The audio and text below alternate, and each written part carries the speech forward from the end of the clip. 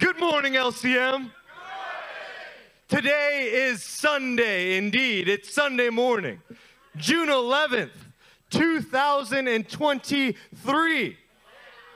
And the title of this morning's message is, Enough is Enough. Enough is enough. Enough is enough.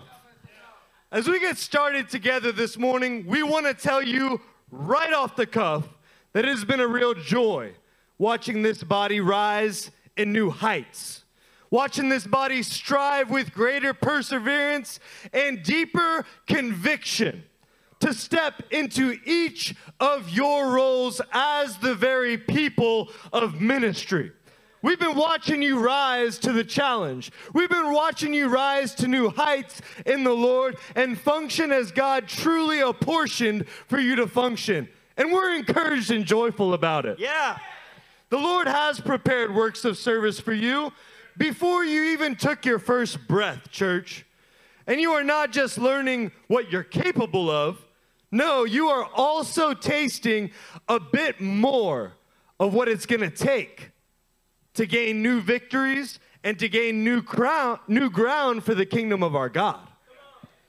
Church, the Lord has been helping us to see a different part of His character that we just have not engaged with enough yet. I mean, any cursory reading of the Tanakh, any time spent at LCM will tell you that God is not like our preconceived notions made Him out to be. He's not just a nice God. He's not a quiet God. He's not meek and waiting for people to follow Him. No, He is a God that is defiant in the face of the enemy. He's a God that is just not willing to listen to anything the enemy has to throw at Him. He is a God that is obstinate in everything that He has. He sets a path, and He will not move to the left or right. He will go straight forward to that path. We can define our God as being hard-hearted. Yes, hard-hearted. Meaning whatever is in His heart, He will not let it slip. He will not let it change. He will go after it with everything that He has.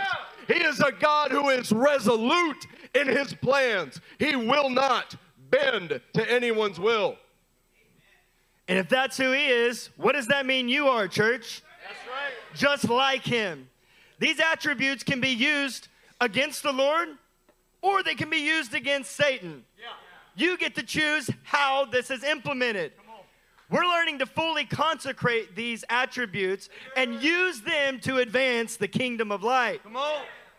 Church, you know that there are great pressures and high anxiety situations that are destined for every man and every woman that chooses to expand the kingdom of God. That's true. What that means is you wake up on a normal day and some kind of trial is going to meet your efforts. You ever woke up and everything was going good until you got to work? Yes. Have you ever woken up and your appendix exploded? Yes. Or you woke up and your child gets out of bed and immediately throws up first thing in the morning? Come on, you know what we're talking about. These kind of situations and even more difficult situations are befitting for the sons and daughters of the King. Everything else might feel screwed up in your life. But we want to tell you this morning that Yahweh Sabaoth Adonai is for you. And He will help you in these situations so that you complete the work that He sent you for. When you take your stand in this way, trusting in His character that you desire to manifest on the earth, everything else in your life will bend around what God has placed inside of you. Come on, that's because you have the Spirit of the living God inside of you leading you. That means when you take your stand on what you know His will is, when you take your stand of defiance and you place your feet and you say, this is where I know I must stand and I will not move, and your resoluteness matches His, then that means everything in the physical, in the spiritual, everything in the heavens and on the earth must bend to the stand that you take. Yeah. That's the truth of the King that we serve. That's the kind of kingdom that we serve, church. The truth is that our God has called the very end all the way from the beginning. From the beginning of time, time as we know it, God said, this is what's going to happen at the end, and I'm going to call it right now. He did it from the 3rd chapter of the entire Bible. Oh, yeah. Turn to Genesis 3 with us. Call that shot. The 3rd chapter in the entire Word of God, God is already calling his shot. He's already calling the end game, telling all of the heavens and the earth, this is what I will accomplish. Verse 14 says, so the Lord God said to the serpent. He said this to the serpent. Because you have done this, cursed are you above all the livestock and all the wild animals. You will crawl on your belly, and you will eat dust all the days of your life. And I will put enmity between you and the woman, and between your offspring and hers. He will crush your head, serpent, and you will strike his heel. From the beginning of time as we know it. Not the beginning of time altogether, but in our time in history. These words of the Lord to the serpent had been spoken. And we're all fighting to gain ground in the kingdom, to gain ground in this area, because we're anticipating the moment when the serpent is fully and finally crushed. And we have overwhelming and lasting and permanent victory forever and ever. Man, it's nice to know that we don't serve a God who's just guessing, right? Yep. It's nice to know that we serve a God who knows what's going to happen in the end, and he's orchestrating everything towards that end. Yeah. Look at the certainty of how this conflict will resolve.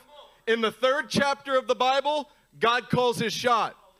In the 3rd to last chapter of the Bible, God seals that with clarity. Wow. In Revelation 20, verses 1 through 2, and I saw an angel coming down out of heaven, having the key to the abyss and holding in his hand a great chain. He seized the dragon, that ancient serpent, who is the devil or Satan, and bound him for 1,000 years. This is one of the passages that helps us to explicitly tie together terms in the Bible all the way throughout the Tanakh. Terms like dragon, ancient serpent, devil, Satan. They tie them together as the same enemy, and it's revealed in the last part of the Bible that the same enemy has been at work against the sons of God throughout the entire Tanakh. Now skip down to verse 7 to engage with his final destiny. When the 1,000 years are over, Satan will be released from his prison and will go out to deceive the nations in the 4 corners of the earth, Gog and Magog, to gather them for battle. In number, they are like the sand on the seashore. They marched across the breadth of the earth and surrounded the camp of God's people, the city he loves. Doesn't sound very good, does it? No. But fire came down from heaven and devoured them. And the devil who deceived them was thrown into the lake of burning sulfur, where the beast and the false prophet had been thrown. They will be tormented day and night forever and ever. What you must do, knowing what your God knows, knowing who you serve, and knowing his ultimate end, what you must learn to do is stand on the inevitability of our enemy's defeat. We know that he will ultimately be defeated, so we can stand now like him, defiant in the face of the enemy. He will be crushed. He will be cast down. He, say will be? Will be tormented day and night forever and ever. And you know what? He knows this. This hasn't escaped the devil's notice. He knows the word better than anybody in this room. He knows that there is one God, and he shudders. He knows that he's going to lose, and he will not give up without a fight. Church, we must stand on the inevitability of the enemy's defeat. As Treaster just told us, he knows he has lost. You are literally fighting a loser. In Genesis 3, the God of all creation called his shot and said, you will lose. As his sons and daughters, we must stand on that truth. Do you remember last Sunday in the message, in the Father's image? What are we called to be? Someone help me out. Speak to us this morning. How about more than conquerors? You're not just a conqueror. You are more than a conqueror in this great story that is the kingdom. Do you know the Bible is a story of a marriage? Do you know that it's about sonship? It's also a story about war and warfare. As you reflect on Ephesians 6:12, you need to keep that in mind. Because it says, for our struggle is not against flesh and blood, but against the rulers, against the authorities, against the powers of this dark world, and against the spiritual forces of evil in the heavenly realms. That's because we are in a struggle. Other translations use words like wrestling or wrestling. Like a fight, a battle, or contention. But in the midst of that great contention and that great contest, bodies like this one, like Life-Changing Ministries and the Churches of the One Association, are advancing in this war with a magnificent pace. Yes. Can someone say, I'm advancing? I'm advancing. What you just said is true. You are advancing, church. And you're doing it at an incredible pace because we're full of men and women who are eager to fight the Lord's battles. In the midst of this struggle, you may be experiencing demonic dreams, demonic individuals, or any kind of demonic pushback in an increasing measure, but that is your validation. We're reminded of this validation weekly, if not daily.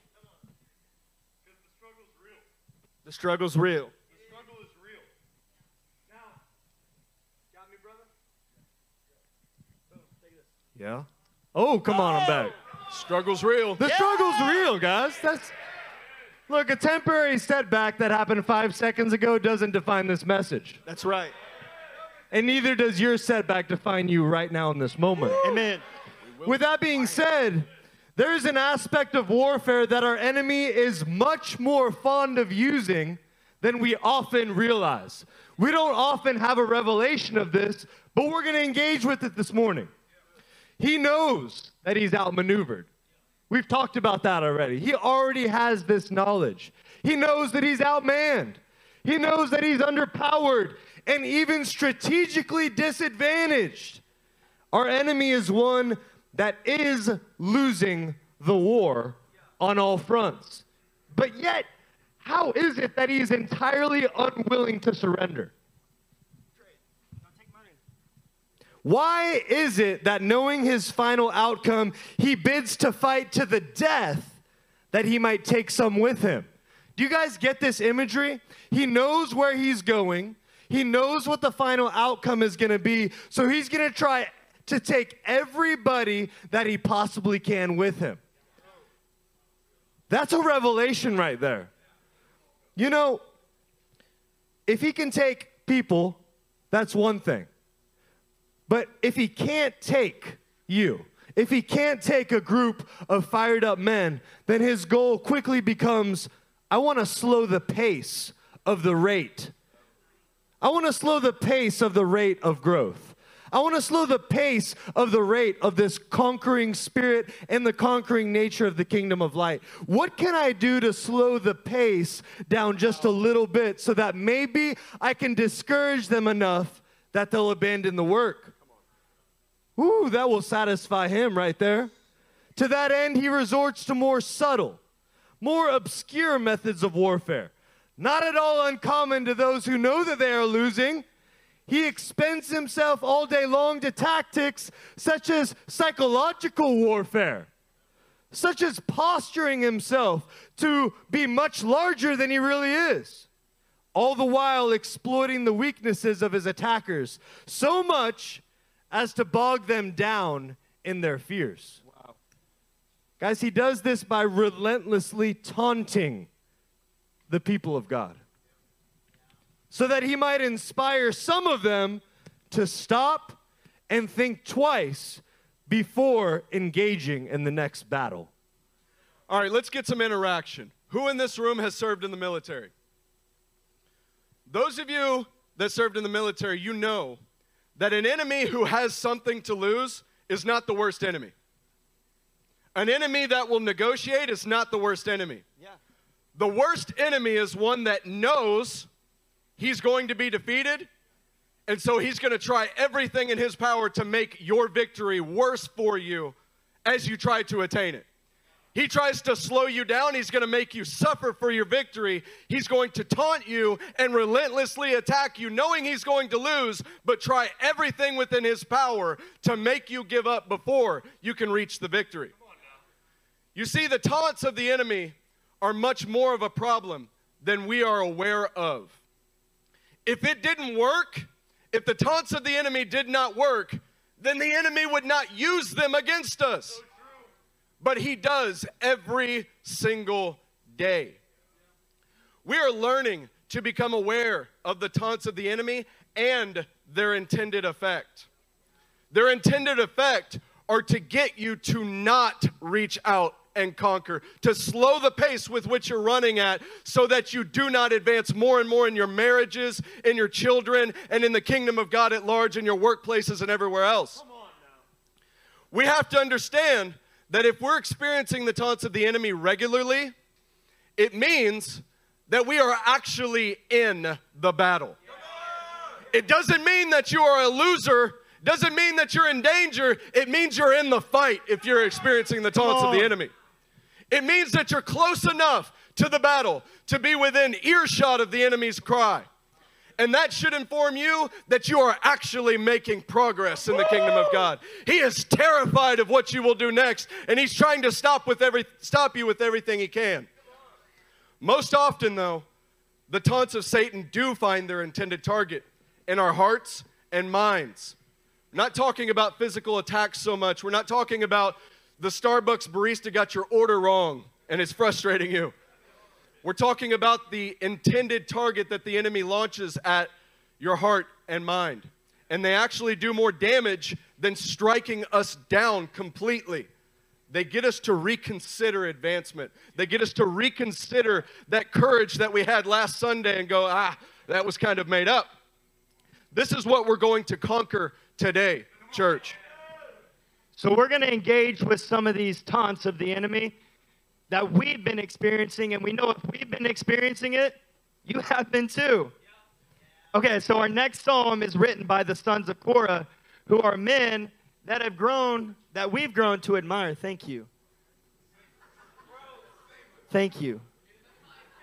Because it's been taunting me back here with that old bubble guts that it's got going on. Does this sound better? You guys still with us? Let's talk about a song of Korah. The sons of Korah were men that we've grown to admire, and if men that we admire can speak honestly about these taunts, how much more should we engage with their struggle and emulate their faith? The sons of Korah are no strangers to the taunts of the enemy. So let's engage with Psalm 42, verses 9 through 10. Y'all with us this morning? Verse 9, I say to God, my rock, why have you forgotten me? Why must I go about mourning, oppressed by the enemy? My bones suffer mortal agony as my foes taunt me, saying to me all day long, where is your God? You know, I used to think less of the sons of Korah because of these things that we're reading. I used to think less of men like this, like, oh man, that's before the Spirit. These men weren't filled with the spirit of courage. But it didn't take me long to experience what they are experiencing in this psalm. And I thank God that it's written in this book, because I know that this is not uncommon to men of God. I've learned that it's not wrong to be taunted. I've learned that being taunted means that I'm actually dangerous to the enemy and he's scared of what I will produce. I want to talk to you about a taunt that was in my heart as recent as 3 weeks ago. I gave way to a harmful influence in my home. I had allowed my kids to have an iPad, and I allowed them to play little video games on the iPad. I actually justified it along the way. What I did is I said, you know, I know many men of God out there who have allowed their kids to play video games, and they turned out all right. I myself dabbled in video games when I was their age, and look at me now.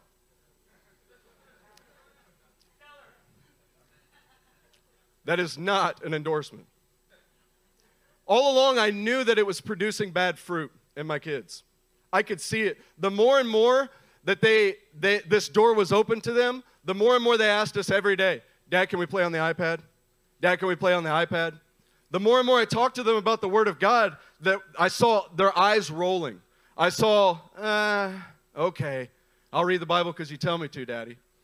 More and more, I began to see them become rebellious. I began to see them say things like no to my wife and buck up against her authority. Why? Because there were things of their flesh that were being given way to, and anytime they had to crucify their flesh, they hated it.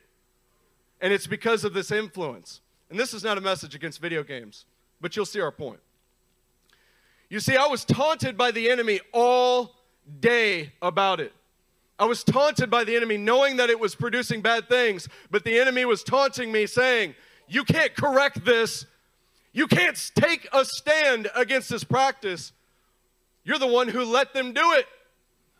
They're going to hate you because you're taking away something they like. They're going to hate their upbringing. The enemy taunted me with, this mistake has gone on way too long to correct now. You might as well just let it play out and let the Lord deal with it because you've let it go on too long and it's become too big for you to tackle. The enemy taunted me with, Justin, you don't have the strength to carry out the correction that you want to give them. What are you going to replace their time with? Are you actually going to disciple them and take the time to actually pour into them what they need? The enemy taunted me with, Justin, you'll be miserable at the outcome if you do this. I mean, you'll actually have to spend more time away from what you want to do and feed them with the word. The worst one was, Justin, you're going to be completely embarrassed to bring this out to the light. I mean, Justin, you stand in a team of men that preach regularly that this is not something we do. You've heard it from the pulpit. This is not something we allow. It'll be way too embarrassing for you to bring it to the light. What I eventually came to is my wife texted me one day, and it was probably the 5th time that week. She said, your son told me no when I told him to do something. I sat there in my car and I prayed, and eventually I came to the grip with the facts that enough is enough. You see, I took a stand on what I knew I should be conquering. I said in the car while I was at work, damn the consequences, full speed ahead, I am going to conquer the area of my home that I know needs to be conquered. I took my sons into the car with me after a foundations, and I preached the best message of my life to my 2 boys. And you know what they actually did? They responded rightly. They said, yes, Daddy, you're right. We will do this. The fruit has been even better and better since I brought the correction. My sons have been telling me, Dad, you know what we're reading in the Word today? What do you think about this? Notice this tie from the Torah to the Nevi'im. My son told me the other day, Dad, I know what country I want to preach the gospel in when I'm 18. I said, what is that, son? He said, Zimbabwe. Amen. I said, tell me why. And get this, he said, because I know they're poor over there, and they're more ready to receive the good news of the gospel, and the fruit will spread like wildfire. Amen. You know what I now realize? That those thoughts I was having were just taunts. It felt like mortal agony in my bones. It felt like all day long I was being oppressed by something I could not conquer. It made me think that I was abandoned by God and I would never reach my calling because of the problem I introduced in my life. But now I know, and hear me, that those taunts were only intended to cause me to falter.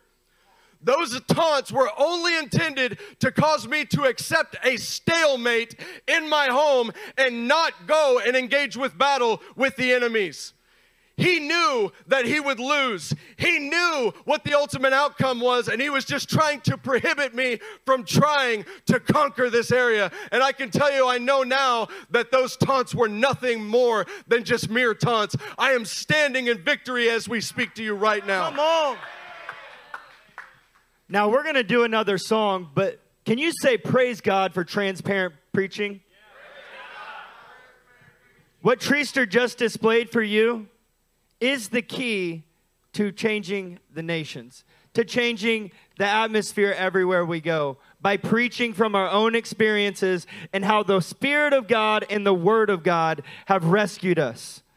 In our second psalm, a man named Payton, the Ezrahite, is actively engaging in his taunting situation. You know, he is one of the wisest men in history, according to 1 Kings 4:31. But he was no stranger to the taunts of the enemy. This is Psalm 89, and we're going to pick up in verse 46. It says, "How long, O Lord, will you hide yourself forever? How long will your wrath burn like fire? Remember how fleeting is my life. For what futility you have created all men. What man can live and not see death, or save himself from the power of the grave? O Lord, where is your former great love, which in your faithfulness you swore to David? Remember, Lord, how your servant has been mocked, how I bear in my heart the taunts of all the nations, the taunts with which your enemies have mocked, O Lord, with which they have mocked every step of your anointed one." Let's look at some of the taunts in this passage. Taunts like, God is hidden from you and you can't find him. Or taunts like, you are in a perpetual cycle of feeling like you're being punished and that punishment is never going to end. Or, I feel the sentence of death on me. I feel the sentence of death on my future. I feel the sentence of death on my calling, and everything that I seem to put my hand to seems to fail. Or that my work for the Lord is futile. Church, I know in my own life I've had to wrestle with these same taunts. And it's not just on a month-to-month basis. Sometimes these taunts are daily. Yeah. That God is not with me, that my plans will not succeed. One of the taunts of the enemy is that he likes to use the N-word. He really likes the N-word. That N-word is never. So bad. He loves that word. Because it's not that I don't lack the commitment or the desire to put in the hard work. It's the thought that no matter how hard I try, it will never produce the fruit that I want. It's a lie. And its goal is to get me to focus on accomplishment rather than relationship with my Father. These lies try to weave their way into every facet of our lives in order to get us to slow our pace or renegotiate the relationship that we have with the Lord. I want you to catch verse 51 again of Psalm 89. It displays a truth about the taunts of the enemy in vivid detail. It says, the taunts with which your enemies have mocked, O Lord, with which they have mocked every step. Say every step. Every step of your anointed one. Church, I want to tell you that the enemy's only ability is to mock your steps. His intent is that through his tireless taunts, he might persuade a few to pack their bags and turn back. Yeah. But that's not going to happen in this house. Let's talk about our Father's intent, though. His intent was that in the face of mounting opposition from the enemy, that his faithful followers, that is you, will be the example to the heavenly principalities of the unshakable and conquering Spirit of Jesus that resides within you. Now let's take those taunts as our validation that we're getting closer to the enemy's camp and that we are a threat to him. Let's say that we are more than just a threat, we're a triple threat. We're a vessel filled with the Father, the Son, and the Holy Spirit, designed to make war on the enemy. All right, you guys heard Psalm 42 and you engage with it. You heard Psalm 89 and you engage with it. Turn in your Bibles to Psalm 102 for our third psalm. It's written entitled something incredibly unique. You might not have ever noticed this before in Psalm 102, but it says, a prayer of an afflicted man. When he is faint and pours out his lament before the Lord. That is the title of Psalm 102. We actually don't even know who this man is. But whoever he is no stranger to the taunts of the enemy. Yeah. Psalm 102, starting in verse 8 together. All day long, my enemies taunt me. Those who rail against me, oh my goodness. Those who rail against me use my name as a curse. For I eat ashes as my food. I'm sure that's tasty. And mingle my drink with tears. Because of your great wrath, for you have taken me up and thrown me aside. This man of laments is speaking to the Lord here. My days are like the evening shadow. I wither away like grass. So let's look at some of the taunts that this afflicted man is experiencing. He's thinking in his ear, hey, you're a curse and you're not a blessing. You're a curse and you're not a blessing. Everywhere you go, that's who you are. Taunt in his ear. Hey, your brothers are being nourished. They're succeeding. They're pressing forward, but you're not. But you're not. Hey, oh man, you got lifted by the Lord last week. That's fantastic. But he lifts you only to just throw you down in the dirt again. That's your lot. That's your process of life. That's what this journey's all about. Can you hear the taunts, church? Hey, your very life is withering away before your eyes. You're not getting any younger. You're getting older. Yeah, I can tell that one hit home a little bit. Let me tell you how this hits home with me this morning. These same taunts I have been hearing in my ears. I've been hearing, hey, I'm a detriment, not a benefit to my brothers. It's a lie. I've been hearing, hey, I'm experiencing testing and trial, but I'm not overcoming. You see how I put I there instead of you? Yeah, that's because there are times when these taunts are being spoken to you, and it looks like, hey, you are withering away in the greatest season that should be the greatest season in your entire life, and we actually make a decision in that moment to put I there and claim it as our own. Don't accept that thought. Are you engaging with this yet? I'm faint. I personally can't shake myself free from this and just get the victory. I don't have the strength to do it. Church, enough is enough this morning. I'm sick and tired of giving way to these demonic taunts. I'm ready to get a lasting victory over these attacks that cannot and must not remain in my life. Oh, I know that I'm in a real struggle of life and death, but it's time that life springs forth right out of the death, right out of what might be trying to choke me out like a demonic serpent trying to wrap itself around me. Church, enough is enough, and we are going to get victory this morning. We hope you're seeing this morning that the devil is nothing more than just a big bully.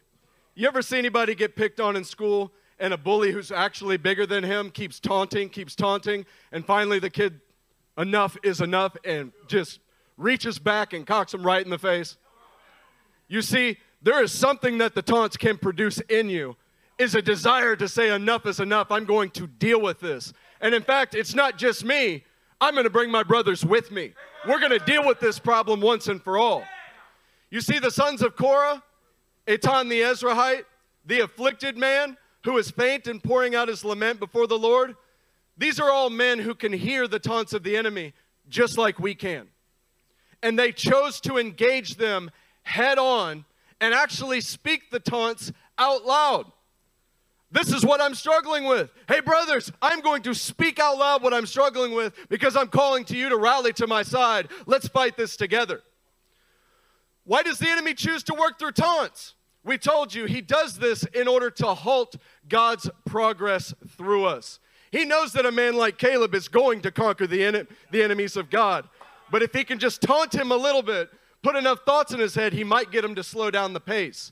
He knows that Carlos is on the warpath. He knows that Chris is going to grow up to be a mighty man of God. But if he can just halt that in any way, he can slow down his rate of decline. He knows he can make us feel like we're alone, feel like we're losing, feel like he's stronger than we are and our God is far away, and then entice us away from the work that must be done so that we can continue to build the body and expand the kingdom. But it is not going to happen. We want to show you what it looks like to not just wrestle, but wrestle and win the way the word instructs us to win. Come on. David writes Psalm 22, and it will be our proof text for how to win.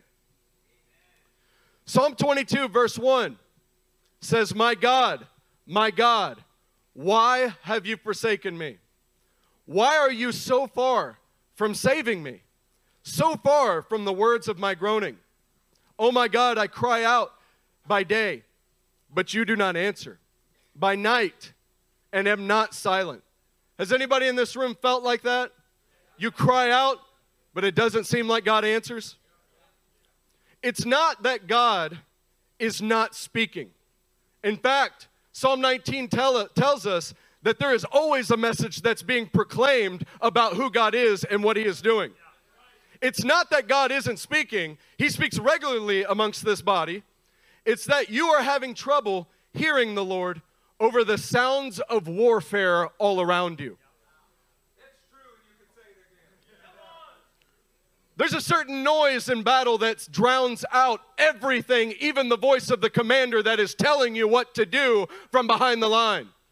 We have commanders in this room, being the Word, the Spirit, our pastors, our elders, always giving us command, but the sounds of war drone on and on and on. The enemy's guns sound loudly, and we can hear them in the distance.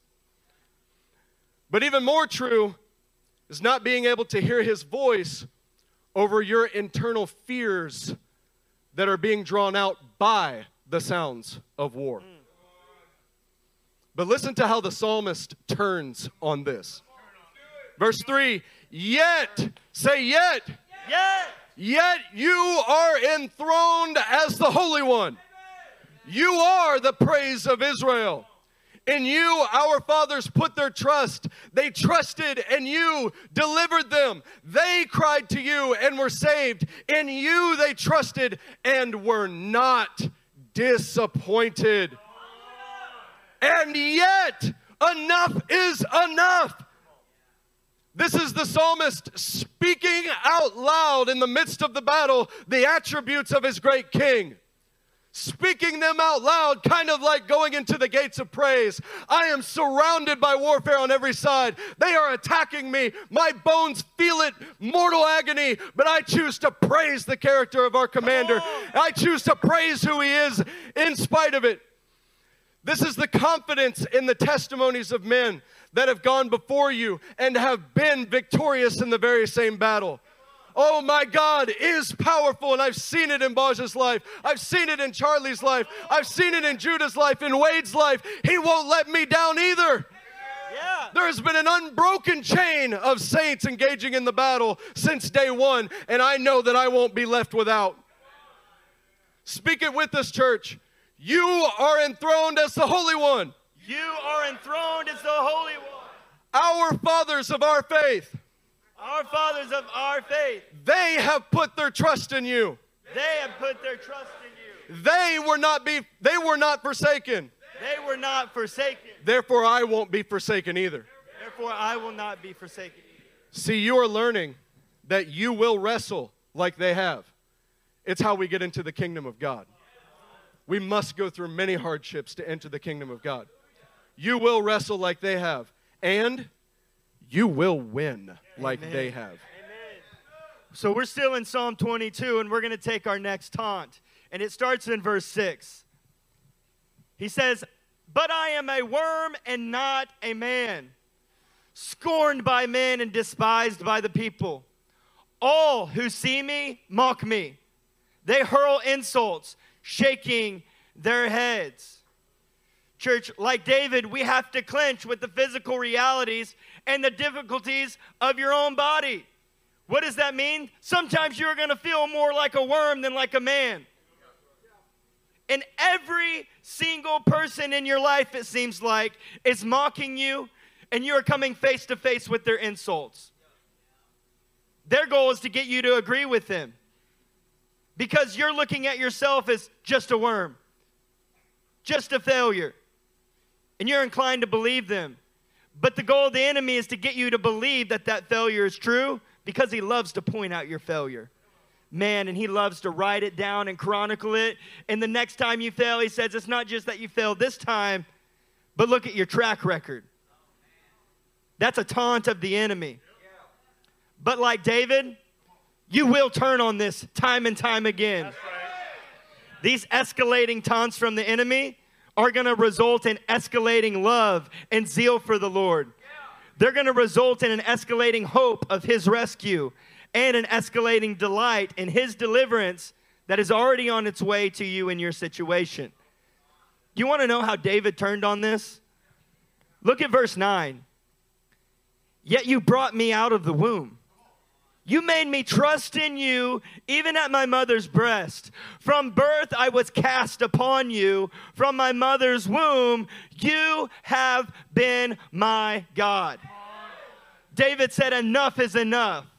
I don't care what the world says about me. I know from birth, God Almighty called me. When I was innocent, at my mother's breast, he still called me.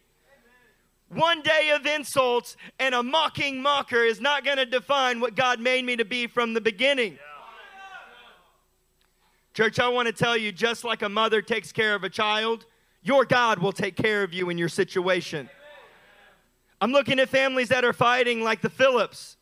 God will take care of you. You are his son. The enemy wants you to believe the failure, but you are not a failure, Keith Phillips. You are a man of God that Adonai is going to rescue.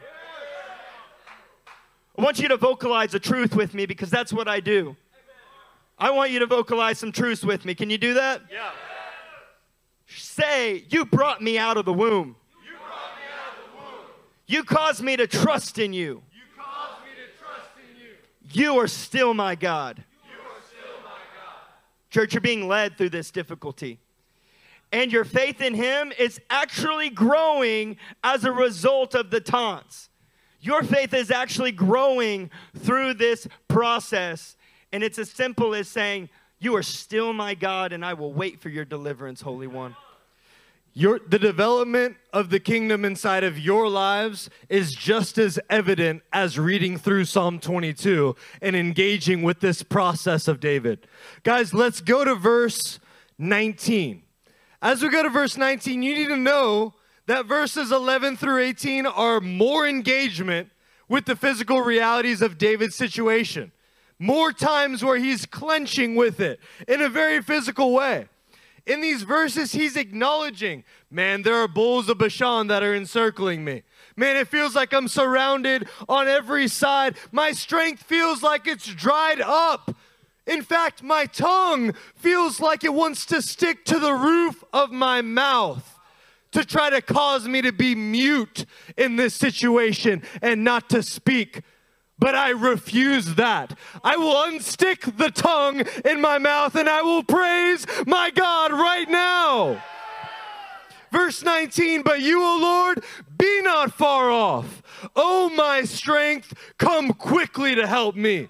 Deliver my life from the sword, my precious life from the power of the dogs. You see, he went from being a worm to seeing how God sees him as a life that is precious before his king.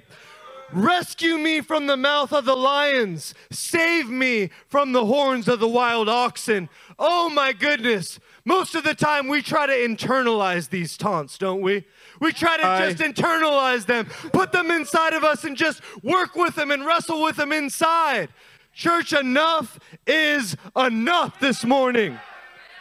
No, we're rising up as defiant to these taunts. We are also, in the face of our defiance, going to turn and be pliable to our God. No, we're going to look at the taunts and be defiant and plant our feet. But we're also going to turn around and say, I'm pliable before you, Lord. I speak your praises in the great assembly. I worship you, mighty God. Change my heart and help me. You can see this engagement. He's saying, be not far off, my God. I know that you are close. I don't feel that you're close. I can't hear you right now, but I know that you are right next to me. I know that it's not my strength that will help me prevail. It's your strength. You are the strongest force in the universe, Lord. And my strength is found in that. Church, the Lord has, and He will purposefully put you in situations where you are in need of His deliverance, where you are in need of His rescue, where you must have His salvation right now. And you know that He will continue to be all of these things for you and so much more. Church, David doesn't just think these thoughts. He speaks them out. He unsticks his tongue and begins to proclaim these thoughts out. He cries out audibly with words that can be heard. Say this with us. Be not far off, Lord. Be not far off, Lord. You are my strength. You are my strength. Rescue me from my powerful enemy. See, what you just did is the cure to the enemy's taunts. What you just did right now in this assembly is the cure. We must learn to take what's in here and do it out there. When we're alone, when we're with our kids, when we're with our wives, when we're with our team. This will bring you victory in the midst of greater and greater opposition. David is speaking this in Psalm 22, and you know who follows in his footsteps and does the exact same thing? The Son of David when he was on the cross. He did the exact same thing, scorning the cross and its shame, but raised in victory. But do you think this victory is just for you? No, it's not. The product of the rounds of the wrestling match are in the following verses, in verse 22. I will declare your name to my brothers. Woo. In the congregation, I will praise you. You see, the ultimate aim of your victory, the victory over taunts, is so that you can declare. It's so that you can praise in the midst of the congregation. Why? It's because we are all being taunted together, and we all need a brave man's testimony of how God is moving in the midst of your battle and inspiring us to rise up in the same manner. See, taunts spread like yeast. Have you heard it said that lies travel faster than the truth? They do. A lie of the enemy has a way of bouncing around in each family, bouncing around in each group, bouncing around from team member to team member until it affects the entire group and causes us all to be locked in a stalemate. But if taunts spread like yeast, praise spreads even more with even greater power. We have seen this true in our midst, that all it takes is one bold man to declare the praises of God in our midst, and we all rise up together inspired to take the fight of the enemy. I've seen Ray give up a shout for Jesus Christ, and it has refreshed my soul.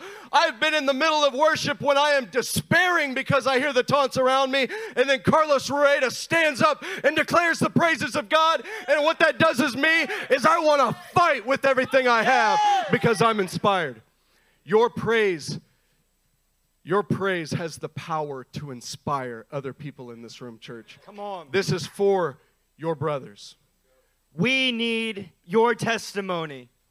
We're going to go to verse 23 because it's how we turn on this taunt of the enemy. You who fear the Lord, praise Him. Yeah, come on, praise Him, church. Hallelujah. All you descendants of Jacob, honor Him. Revere Him, all you descendants of Israel. For He has not despised or disdained the suffering of His afflicted one. He has not hidden His face from him, but has listened to his cry for help. Verse 25. From you comes the theme of my praise in the great assembly. Before those who fear you, I will fulfill my vows. Church, you can command others to fear the Lord and revere Him in this way because you have experienced the trials.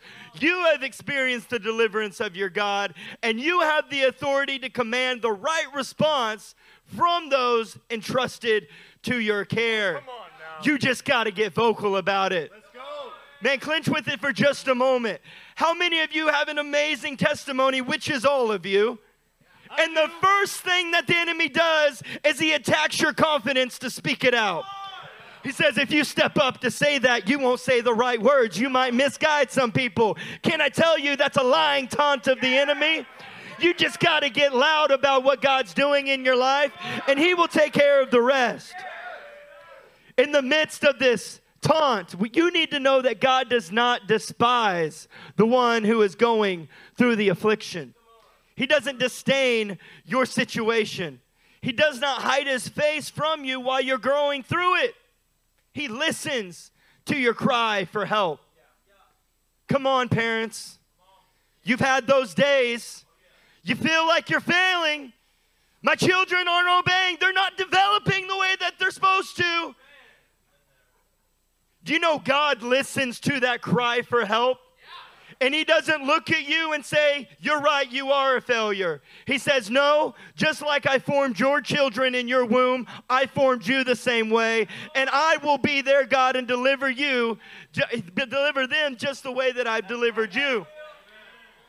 Church, in the midst of the taunt, no matter how long it may take, no matter how you feel about it, he will listen to you and he will respond to your cry. Your rounds of personal wrestling with these taunts, they translate to a pure resolve before God's people in the great assembly. Your testimony and your praise is what brings power to the fellowship that we have here. Come on, are you guys with us this morning? Let's finish Psalm 22 out together. Verse 26, the poor will eat and be satisfied. They who seek the Lord will praise him. May your hearts live forever. All the ends of the earth will remember and turn to the Lord, and all the families of the nations will bow down before him. For dominion belongs to the Lord, and he rules over the nations. All the rich of the earth will feast and worship. All who go down to the dust will kneel before him. Those who cannot keep themselves alive, posterity will serve him, church. Future generations will be told about the Lord. They will proclaim his righteousness to a people yet unborn, for he has done it. Church, by your hand as the people of ministry, when you rise up against these taunts, when you stand up and you say, you know what, enough is enough. I'm going to loose my tongue and begin to speak what I know is true. Speak the testimony of God in my life. You know what's going to happen? The poor will eat and be satisfied because of your work. Those who seek the Lord will continue in life because of the words that are flowing from your mouth. Families of the nations, even to the ends of the earth, will learn how to bow down to the King of Kings. Both the rich and the poor and everybody in between will feast, will worship, and will bow before him. And church, listen to this one. When you speak, posterity and future generations will serve the Lord. They will continue in his testimony. They will proclaim his righteousness to the next generation, even of men and women that are yet unborn. How do we make this thing continue? You need to open up your mouth. You need to declare the word of God, and don't be ashamed about it. Loose your tongue and declare the truths of God. Oh, church, enough is enough this morning. What Pastor Nick just said is going to happen. No matter what you think is going to stop it, that is going to happen. Come on, Carlos, give a hallelujah, Father of glory. Whew. It's funny. Our note says that this is the time in our message that we purely just rise up. Yeah. I don't think we have not been doing that since the beginning. Amen. Listen, church, we really don't care about how you feel this morning regarding the efficacy of the taunts that are being fired at you. Some might say, but I feel this way. Why do I feel this way? It doesn't matter what you think. Yes. You need to look at those thoughts and say, get out of here, you jabroni. Get out of here. and call on the name of the Lord. See, this is how Yahweh Sabaoth responds to the toothless taunts of the enemy. It's found in Psalm 2, verses 1 through 6. Why do the nations rebel? Why are the countries devising plots that will fail? The kings of the earth form a united front. The rulers collaborate against the Lord and his anointed king. They say, let's tear off the shackles they put on us. Let's free ourselves from the ropes. The one enthroned in heaven laughs in disgust. The Lord taunts them. Whew. Man, it was at that moment that the spiritual powers of the nations knew they had messed up. That's right. They screwed around a little too long and they found out. Verse 5, then he angrily speaks to them and terrifies them in his rage, saying, I myself have installed my king on Zion, my holy hill. Yeah. See, what you need to be reminded of this morning is that we serve a mighty king that only conquers. He always wins, and he has no threatening enemies that can encroach on his dominion. He literally finds their efforts laughable. And because you serve such a great king, what can you find laughable? Their efforts in your own lives. The taunts that you hear between your ears. What you need to be reminded of this morning is that he has put his conquering spirit inside of you. He has put the spirit of more than a conqueror inside of you. And his word is at your disposal at every moment that you are awake or asleep. Church, you know these taunts of the enemy, they haven't really gotten any more creative over the centuries. Their tactics are really tiny. Their scope of influence is even smaller. And they're often a reflection of the exact things that are going to happen in the kingdom. What do we mean? Well, to do that, we're going to have to go to Nehemiah 4. Let's do it. Come on. Can someone say enough is enough? Enough is enough. We're going to pick up in Nehemiah 4, verse 1. When sandbagging Sanballat, as we like to call him, when Sanballat heard that we were rebuilding the wall, he became angry and was greatly incensed, which means he probably needed a new set of drawers. He ridiculed the Jews, and in the presence of his associates and in the army of Samaria, he said, what are those feeble Jews doing? Will they restore their wall? Will they offer sacrifices? Will they finish in a day? Can they bring the stones back to life from those heaps of rubble, burned as they are? The taunts that were forecasted onto Nehemiah were intended for him to give up. They were presented as impossibilities, but Nehemiah actually accomplished what the enemy said was impossible. The taunts of the enemy are exactly what we are going to accomplish, and the enemy knows that. In fact, his taunts reveal where he is weakest and where he doesn't want us to attack. I'll say that again. He's showing his hand. The taunts of the enemy show where he is the weakest and where he doesn't want to attack. Because he knows where you're anointed. That's why he's after your confidence, man. That's why he's after your ability to lead. That's why he's after your children. Because when a man rises up and begins to speak out what God Almighty has done in his life, there is no force of hell that can stop you. Do you believe what I'm saying, Jaron? Then nothing can stop you when you praise God for what he's done. It will come to pass. Those taunts of the enemy, they're just prophesying the future and the things that will happen. You are an exceptional man of God. You are extraordinary in this house. Chris, you know, when the enemy taunts you and he says, man, this man cannot succeed in discipleship, and he's whispering in your ear, you know what you know right then?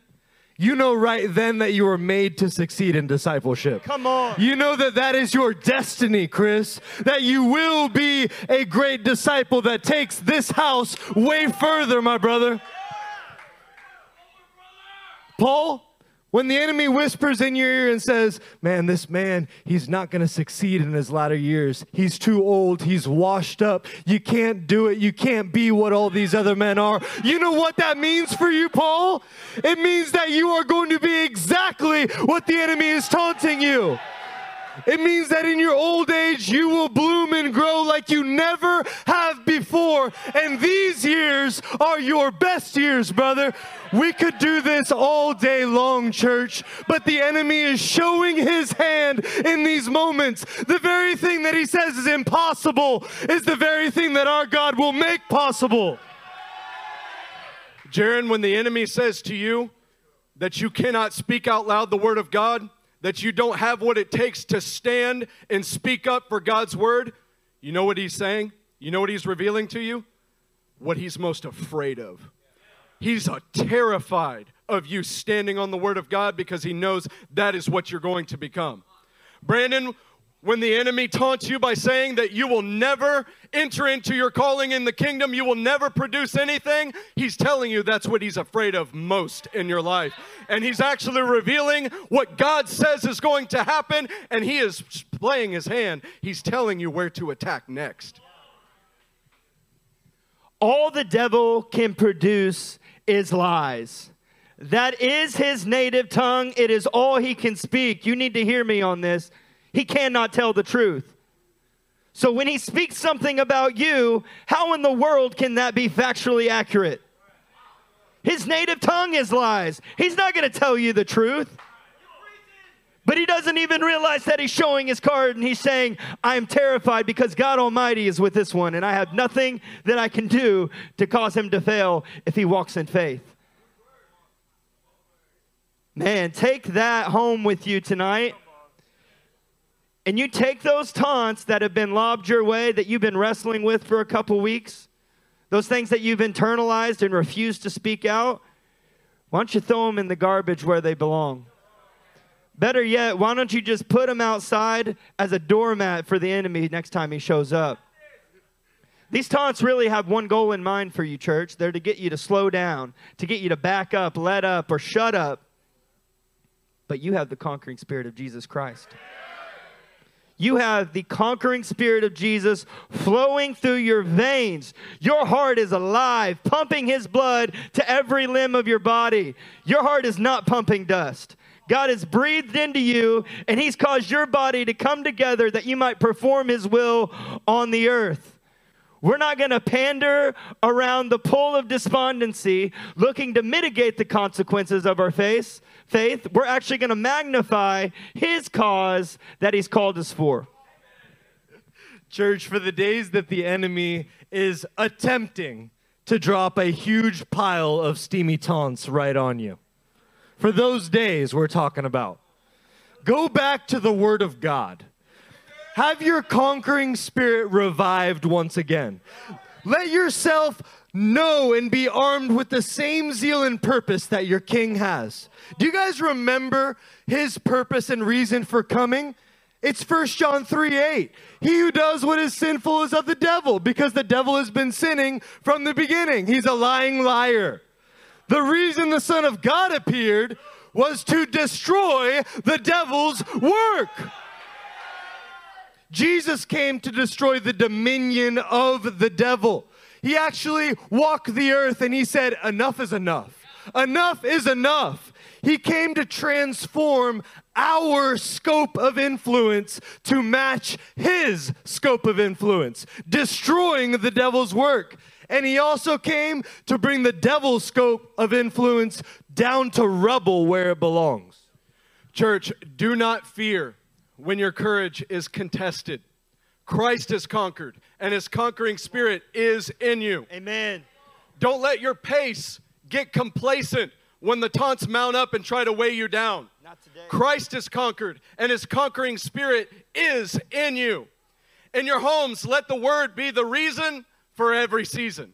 He will empower you to teach his decrees and stand your ground in a world that is constantly taunting us to renegotiate the standard. But we will not bow. Christ has conquered, and his conquering spirit is in you. When the enemy taunts you with the thought that you will eventually fail, and it's only a matter of time before you prove them right, those are more lies. Christ has conquered, and his conquering spirit is in you. Amen. You are the righteousness of God in Christ Jesus. He will cause the rising of your faith and the revival of your heart as many times as it takes for you to accomplish the work that he has ordained for you since before the day you were born. Yeah. You are immortal until that goal is attained, and no taunt can harm you. Christ has conquered, and his conquering spirit is in you. Church, we're going to magnify the cause of Christ by consecrating ourselves into our divine design. When we operate with this mindset, there is not a taunt that is strong enough to make us flinch. There is not a lie that can be lobbed at us that will make us duck and cover. There's not a confrontation with the enemy that will end in a truce.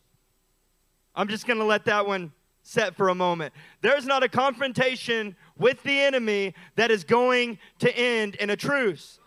That's because we have the conquering spirit of Jesus roaring inside of us. That's like a lion ready to be let out of its cage. And let it out of the cage we will. We're coming to a close, but we have a few more passages that we want to share. Are you guys still with us? Then you're going to want to turn to Luke 22, and we're going to pick up in verse 35. Say enough is enough as you're turning there. It says, then Jesus asked them, when I sent you without purse, bag, or sandals, did you lack anything? Nothing, they answered. He said to them, but now if you have a purse, take it, and also a bag. And if you don't have a sword, sell your cloak and buy one. It is written, he was numbered with the transgressors. And I tell you that this must be fulfilled in me. Yes, what is written about me is reaching its fulfillment. The disciple said, see, Lord, here are 2 swords. That is enough, he replied. Church, we want to say arm yourself this morning. The enemy's taunts have gone on too long, and enough is enough. Arm yourself spiritually for the full frontal attack that is going to be launched against these taunts. You see, when it was said, Lord, here are 2 swords, Jesus' response was, that's enough right That'll there. do. Those 2 swords, that's enough for you. Guys, we have the baptism of power and a conquering spirit at work inside of us. Guys, it's time to delay no longer. We are going to begin by practicing in here what we will perform out there. We're going to have a Holy Ghost throwdown. And you will be filled, and then you will turn and strengthen your families and your brothers. Yeah. And we are going to win with the 2 swords that we have in our hands. You ready for the first sword? Yeah. The first sword is Psalm 19, verse 7. Come on. Enough is enough. The law of the Lord is perfect. The law of the Lord is perfect. Check this next part. Reviving the soul. Souls need to be revived, and there's really only one way to accomplish that, church. The statutes of the Lord are trustworthy, making wise the simple. You know, the truth is, we've tried to overcome in so many different ways. I've tried to overcome, just keep it private. Just keep it private, and eventually, you can overcome. I've tried to overcome, like, thinking good thoughts in my head. Like, if I think positive thoughts and ignore the taunt, I'm going to overcome. No, that's not how you do that. What about just leaving them uncontested for a period of time, whether short or long, and thinking they'll just go away by themselves? No, church, that's not the prescription. That's not the first sword. We now know with an even greater confidence that there are 2 ways that we get up from the dirt. 2 ways that we stand back to our feet. 2 ways that we rise up from the taunts. And the first is the very Word of God. The perfect Word of God is the answer. It revives your soul. That means that it revives your discouraged mind. The Word of God takes a discouraged mind and it inserts life into it. That means that the Word of God revives your dead will and direction. That means the will that you had is dead, but the Word of God revives it and brings it alive and in shalom with God's will. Thirdly, the Word of God revives your wicked emotions. That's right, because our emotions are liars. Our feelings are wicked, and we need the truth, the ultimate truth of the Word of God to direct and revive our emotions and get them in line with His. Psalm 119:42 actually says, we will answer the taunts of the enemy because we trust in His Word. As we engage with the Word of God, and as we put our trust in the Word of God, then the taunts no longer come to us. We stand up and stare the taunt in the face, and we respond back to it with a taunt. Go back to where you came from, and you have no power over me. In the face of the enemy and his taunts, you must pick up the sword of the Word of God, say enough is enough, and just move forward, church. Now, we're LCM, and you know that the Word of God is everything to this church. I know that. But most importantly, what we grasp, how we grasp that sword is we actually have our love for the Word of God revived every single day. Our hunger for the Word, our hunger to consume the Word and act it out instead of just a daily reading of the Word. That's how you become familiar with your sword, as you ask the Lord to revive your love for the Word of God so much that you long for it every day and long to put it into practice. The second sword can be found in Ezekiel 36. Turn with us to verse 15. Let's do it. It says, no longer will I make you hear the taunts of the nations. And no longer will you suffer the scorn of the peoples, or, listen to this, cause your nation to fall. Wow. Let you chew on that. Declares the sovereign Lord. You see, the Lord prophesies to His nation that He will not allow them to hear the taunts anymore, nor suffer scorn. Notice that God is not saying that He's just going to take away the taunts, but that the people will not hear them. That's right. They won't find a nesting place in this space right here. Yeah. How is He going to do this? We'll continue with us in verse 24. For I will take you out of the nations. I will gather you from all the countries and bring you back into your own land. I will sprinkle clean water on you, and you will be clean. I will cleanse you from all of your impurities and from all your idols. I will give you a new heart and put a new spirit in you. I will remove from you your heart of stone and give you a heart of flesh. And I will put my spirit in you and move you to follow my decrees and be careful to keep my laws. The second sword that you pick up to fight against the taunts of the enemy is the sword of the Spirit of God resting in you. We know, and many of us have been baptized in the Spirit, but we know that this is a many-time occurrence that we must be experiencing every single day. That weapon to you is like a sword in your hand. When you are operating with this sword, the taunts will be there. The enemy will keep trying. You just won't hear them like you used to. Amen. You'll be empowered with a new spirit, and you will charge forward clothed with power to take the enemy. The Spirit will be in you and empower you to actually use the first sword that you have, the sword of the Word in your hand. The Spirit will cause you to follow all His laws. Now, lest you think we're talking about the 613, grasp something here.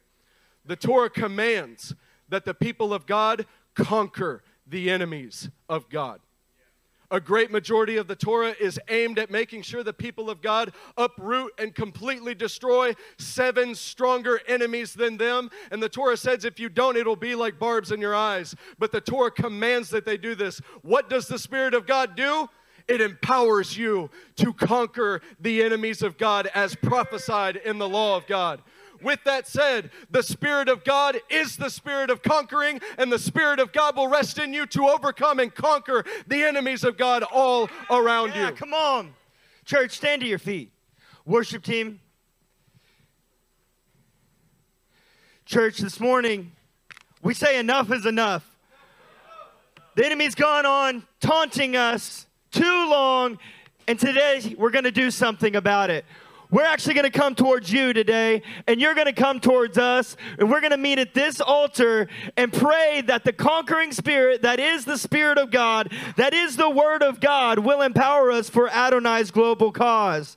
If you have lost your zeal for the Word, if you have lost zeal for the Word of God, then I want you to come to this side of the room, because the conquering spirit is going to be revived in your heart this morning. If you are fired up for zeal for His Word, I want you to come here and begin to pray for people.